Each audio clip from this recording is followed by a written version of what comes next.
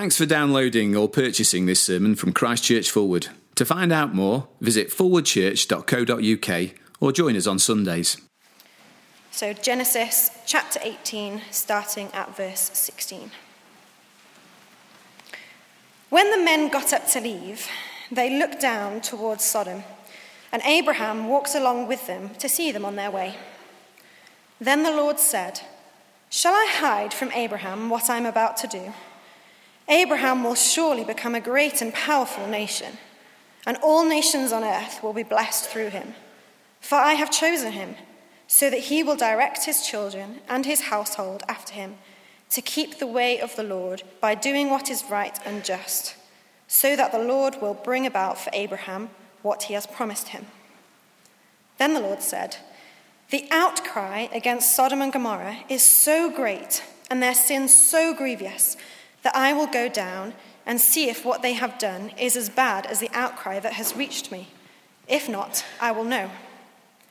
The men turned away and went towards Sodom, but Abraham remained standing before the Lord. Then Abraham approached him and said, "Will you sweep away the righteous with the wicked? What if there are 50 righteous people in the city?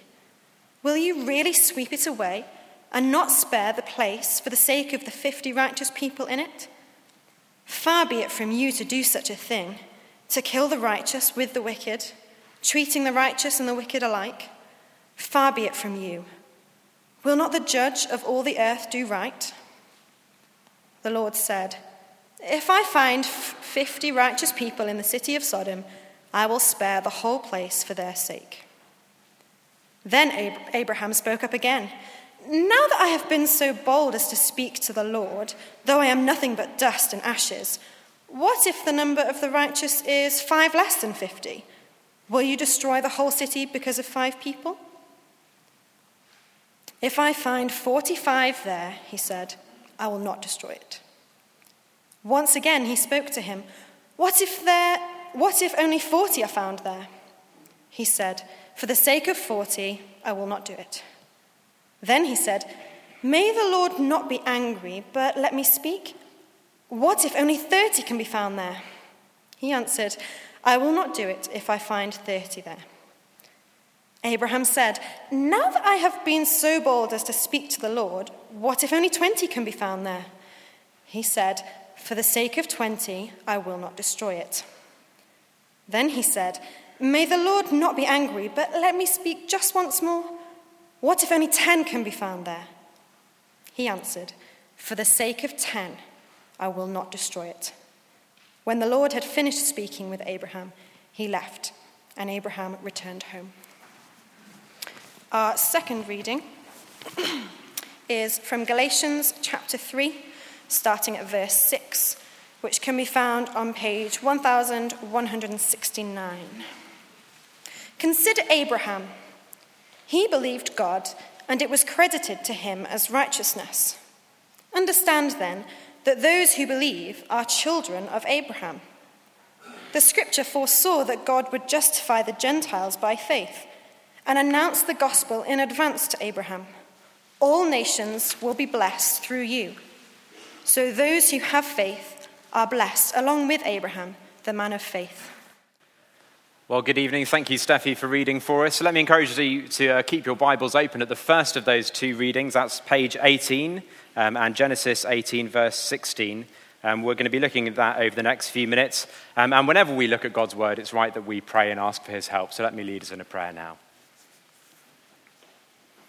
Heavenly Father, as we look at your word this evening, we pray that you would show us yourself, show us your character, your beauty, and teach us to trust you and to love you all the more.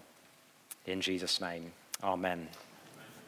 Well, in the film Master and Commander, a film I like so much, I used to have 2 copies of it on DVD, just the one now. But in this film, it follows the story of a crew on HMS Surprise, which was a British naval ship during the wars with Napoleon, 1800s or so.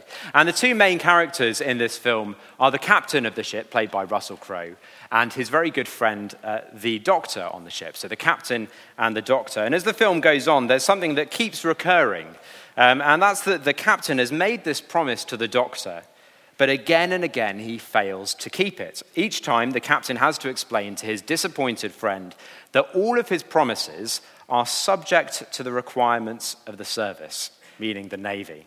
Subject to the requirements of the service. Every time the doctor expects his friend, the captain, to finally keep his promise, he's told, I can't keep that promise because all of my promises are subject to the requirements of the service.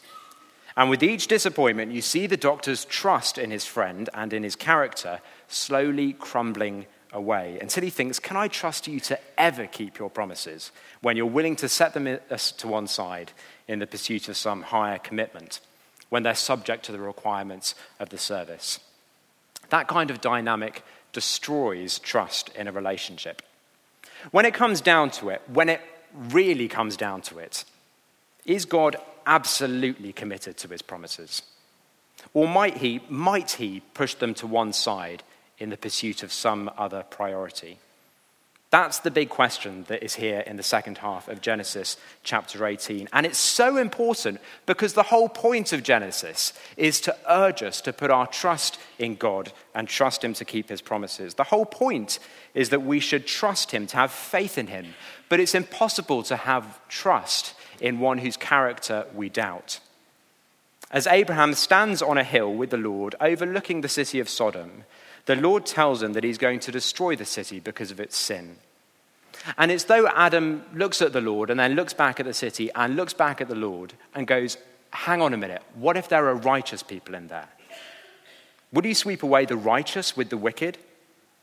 Are you so determined to destroy your enemies that you'll push aside the promises that you've made to your people to do so? Because I didn't think you were that kind of God. And if you're now telling me that that's the sort of God you are, who will sweep away the righteous with the wicked, how am I to know that one day you won't do the same with me? You see, it's impossible to have faith in one whose character we doubt. These verses are here to reassure us of the character of God and that his promises will never be set to one side. This passage breaks down into two sections. The first is verse 16 to 22. And in these verses, we're looking at the Lord speaking to Abraham. The Lord speaks to Abraham, verses 16 to 22. We pick up the story in verse 16. Abraham and Sarah have just been visited by three men. Two of them are angels. One of them is the Lord somehow appearing physically. And they've just had this visit. Now these men are leaving, and Abraham is seeing them off. He's about to wave them goodbye. That's in verse 16. Take a look. When the men got up to leave, they looked down towards Sodom, and Abraham walked along with them to see them on their way. Then we get kind of a little window into what the Lord is thinking, because in verse 17, it's as though we hear what God is saying to himself. Verse 17, shall I hide from Abraham what I'm about to do?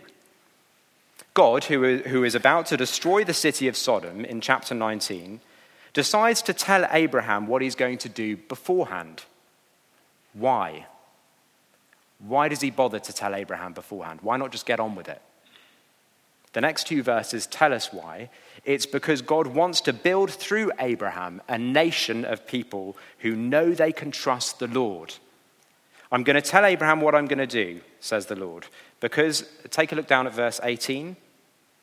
Abraham will surely become a great and powerful nation, and all nations on earth will be blessed through him. Abraham's important because he's the head of this family that God has chosen and made promises to. Back in chapter 12, God promised Abraham that he'd make him and his descendants into a great nation with their own land, living under God's blessing, and that through them God would bless all nations. For that to happen, God needs that nation to know and trust him. And so God says, I'm going to tell Abraham, the head of this family, what I'm going to do for, verse 19, I have chosen him so that he will direct his children and his household after him to keep the way of the Lord by doing what is right and just. Abraham needs to know he can trust the Lord and his character so that he can teach his family to trust the Lord and his character. They will only do what is right and just if they know that they worship one who is right and just. It is impossible to have faith in one whose character we doubt, and so the Lord is seeking to put his character beyond doubt. That's why he lets Abraham in on what he's about to do and creates the opportunity for Abraham to question him. It's as this nation, descended from Abraham, continues to trust in God, take a look at the end of verse 19, that the Lord will bring about for Abraham what he has promised him, namely that he would bless him and through him bless all nations. In short, the Lord tells Abraham what he's about to do because he wants to bring blessings. That will only happen as people trust in God, so God wants them to see that they can trust in him. Now, we just need to pause there for a moment to see what this means for us, I think, as a church family at this point. What we've already seen is that God is teaching this man that he can trust him, so that he will teach and direct his children in his household to trust him, so that they will be blessed. First of all, God wants to bless. Is that how you think of him? He's a God who is seeking to bless his people. All of this is so that God can bring about his promised blessings to Abraham and his descendants. Secondly, if you're a parent here, God wants you to be a root for this blessing to come to your children as you teach and direct them to keep the way of the Lord. We can't make our kids Christians, but there's so much that we can do to show them what he's like and that he can be trusted. In fact, there is no way you can bless your children more than to teach them to trust the Lord.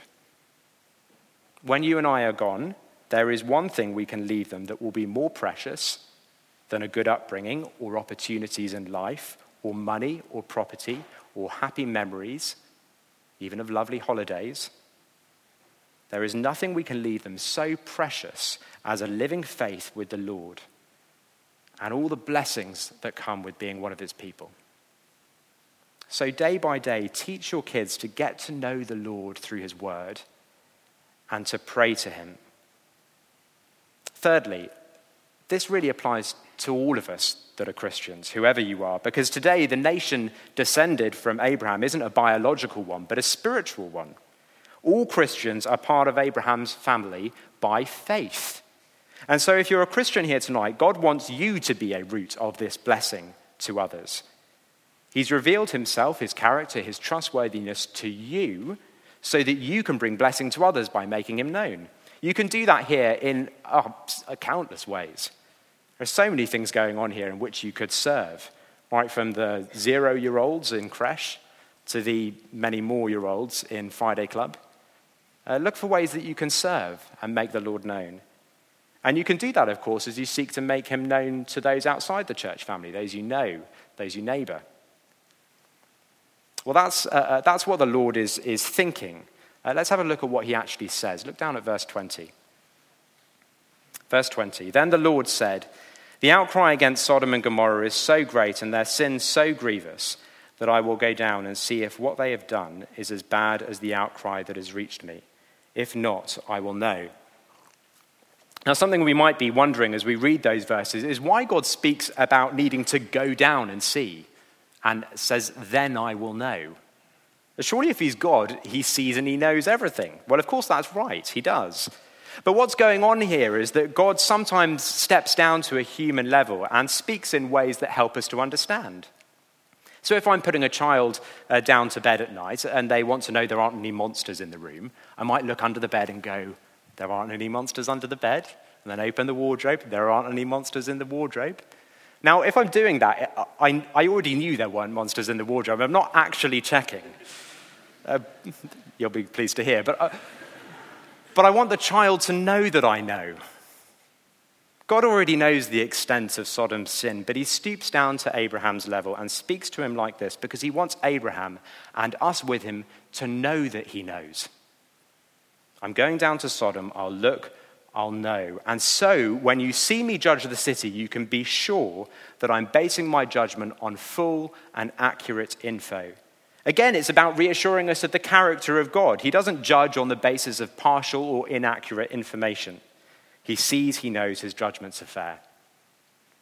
The other thing we see from what the Lord says is that when evil is done, God hears the outcry from those evils, even when no one else does.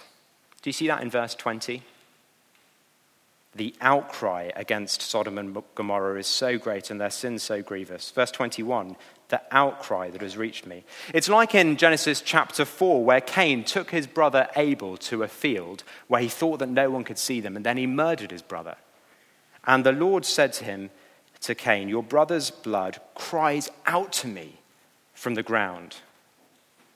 The Lord sees every sin, he hears the cry of every victim, and it grieves him. Verse 20, their sin is so grievous. The musician Jack Johnson, in one of his songs, sings these lyrics. Why don't the newscasters cry when they read about people who die? At least they could be decent enough to put just a tear in their eye.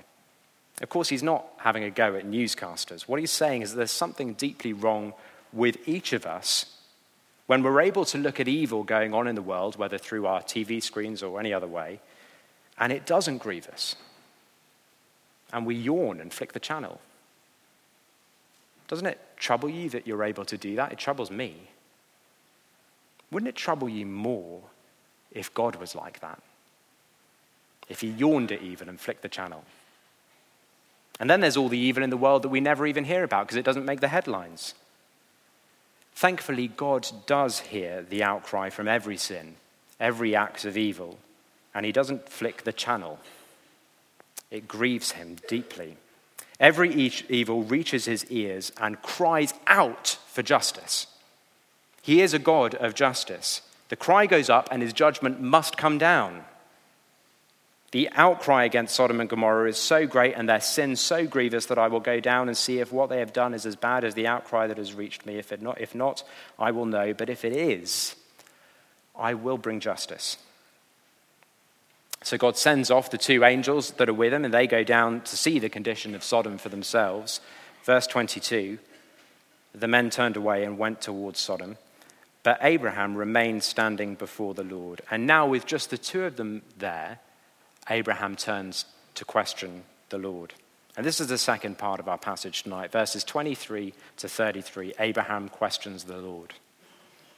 What Abraham says in these next few verses stand right at the heart of this passage. Follow along with me from verse 23. Then Abraham approached him and said, will you sweep away the righteous with the wicked? What if there are 50 righteous people in the city? Will you really sweep it away and not spare the place for the sake of the 50 righteous people in it? Far be it from you to do such a thing. To kill the righteous with the wicked, treating the righteous and the wicked alike, far be it from you. Will not the judge of all the earth do right? Do you see those two questions at the start and the end of Abraham's little speech there? Will you sweep away the righteous with the wicked? And will not the judge of all the earth do right? You see, this is all about the character of the Lord. What sort of God are you? If there are 50 righteous people in the city, will you really sweep it away? Are you so bent on destroying your enemies that you might consider the righteous as collateral damage? Is this the higher ambition for which you might set aside your promises to the righteous? Something that has made the headlines in the last couple of weeks is what's going on in East Ghouta, just outside Damascus in Syria. President Assad is fighting to regain control of Syria from his enemies. But they still control a highly populated area called East Ghouta, just on the doorstep of the capital. And over recent weeks, we've seen on our TV screens that hundreds and hundreds of his own people have been killed as he's bombarded East Ghouta to try and destroy his enemies. In 1 week, he killed 500 of his people. 500 of his own people. Now, I can't imagine that President Assad would be trying to kill his own people. I can't see that there would be any strategic advantage for him in doing that. But here's the chilling thing. He's willing to. He's willing to kill his own people in order to destroy his enemies. He's so bent on destroying his own enemies that he's willing to consider his own people as collateral damage, expendable. They are to him an acceptable loss. Can you imagine living under a tyrant like that? Spending your days staring nervously up at the sky looking for helicopters or planes that might be coming to bomb you. Spending your nights trying to sleep and wondering whether you'll wake in the morning. What an awful way to exist under a tyrant who considers you disposable. Abraham looks at God as though to say, tell me you're not like that. Far be it from you to do such a thing, to kill the righteous along with the wicked. Far be it from you. Will not the judge of all the earth do right? And the emphatic reply of the following verses is that God is not like that. And he will do right. And he will never set aside his promises in the pursuit of some other goal. Take a look at verse 26. The Lord said, if I find 50 righteous people in the city of Sodom, I will spare the whole place for their sake. But how many righteous people would it take for the Lord to spare the city? Abraham says, let's take 5 from that number, Lord. He replies, verse 28, if I find 45 there, I will not destroy it. What about 40, Lord? For the sake of 40, I will not destroy it. How about 30? I will not do it if I find 30 there. 20, Lord? For the sake of 20, I will not destroy it. 10? For the sake of 10, I will not destroy it. And by that stage, the point has been made. God will not sweep away the righteous with the wicked. Such that if Abraham had gone on to ask, what about one? What if there were just one righteous person in the city? The answer would have been just the same. For the sake of one, I will not destroy it. To him, no one is expendable.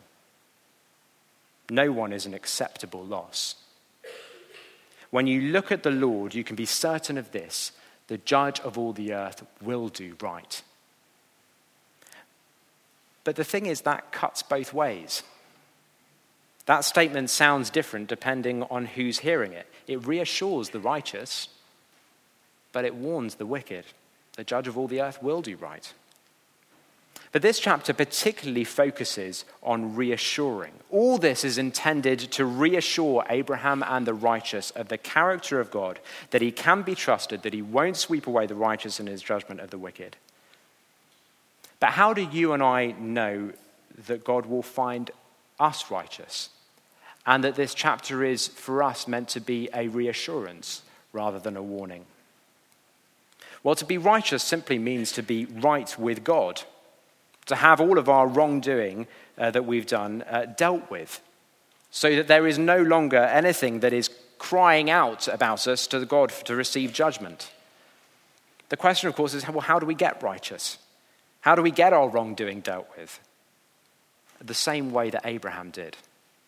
And this is where we come to our second reading for this evening. But stick a service trees or something in Genesis where you've got it there, and turn to Galatians chapter 3, which is on page 1169. Page 1169. Galatians chapter 3.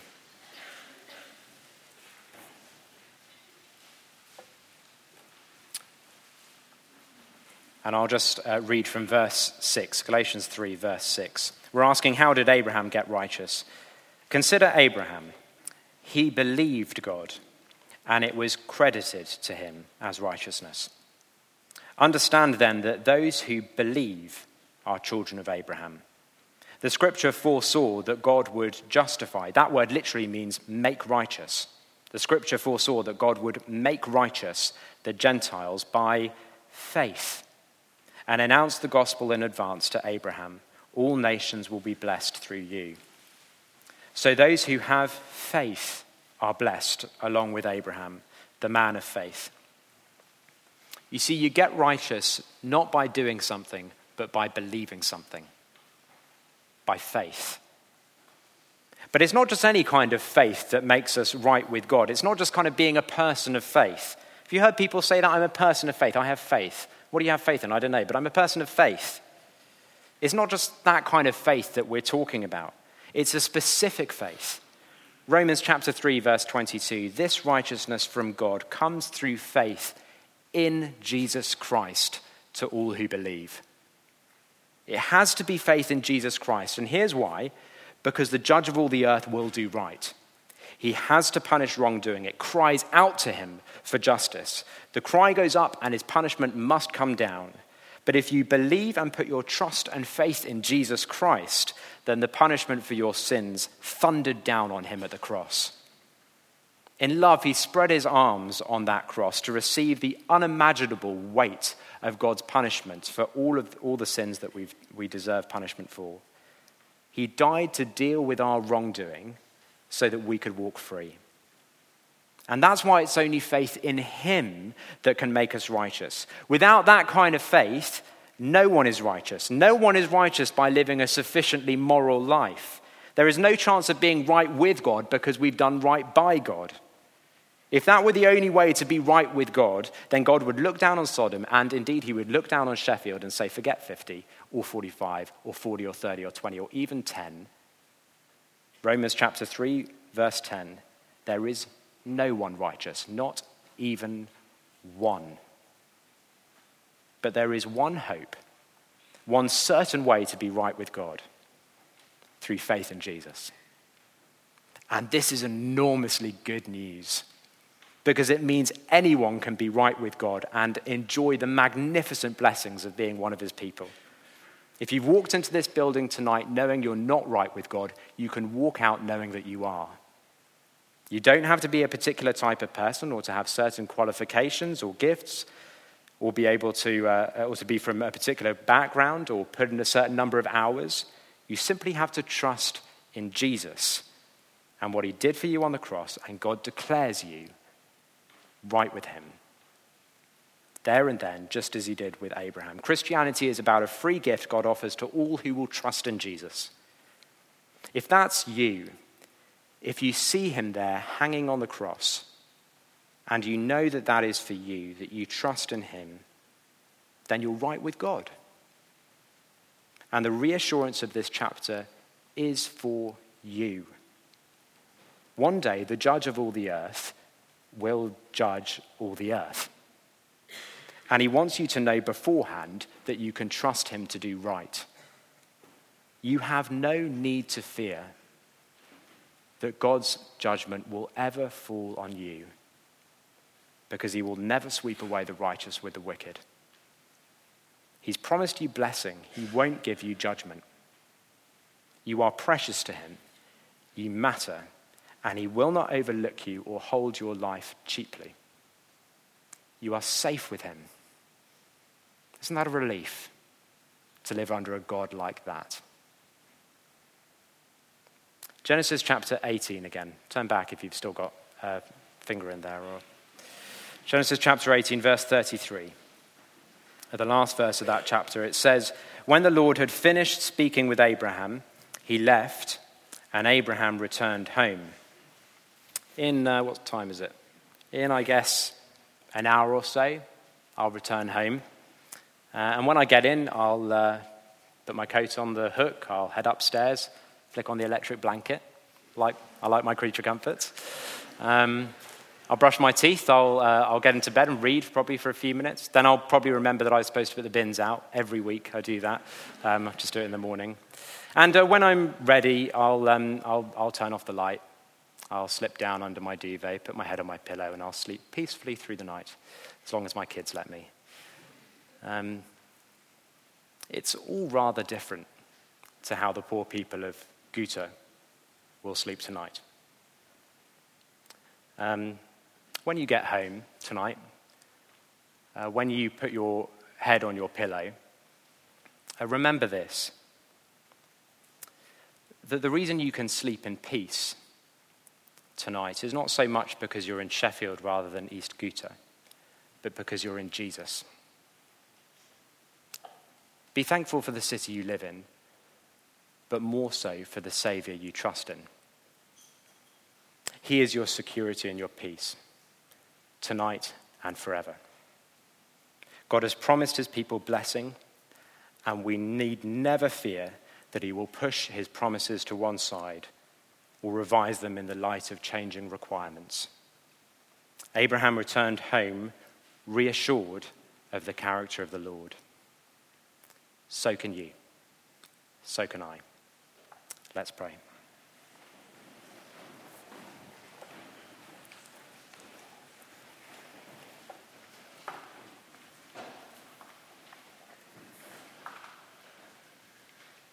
Heavenly Father, we're so grateful we can trust you and your promises. And we're so grateful you've made a way for us to be right with you through faith in Jesus. Thank you that all our wrongdoing is dealt with and your promised blessings are sure. Thank you that the judge of all the earth will do right. Father, if any of us have hearts that are unsure that we can trust you or are fearful about the future, please reassure us of your love and faithfulness most clearly displayed on the cross. And send us home tonight rejoicing that though the outcry from our sins has gone up to you, the judgment has already come down on Jesus. And for that, may you receive glory now and forever. In Jesus' name, amen.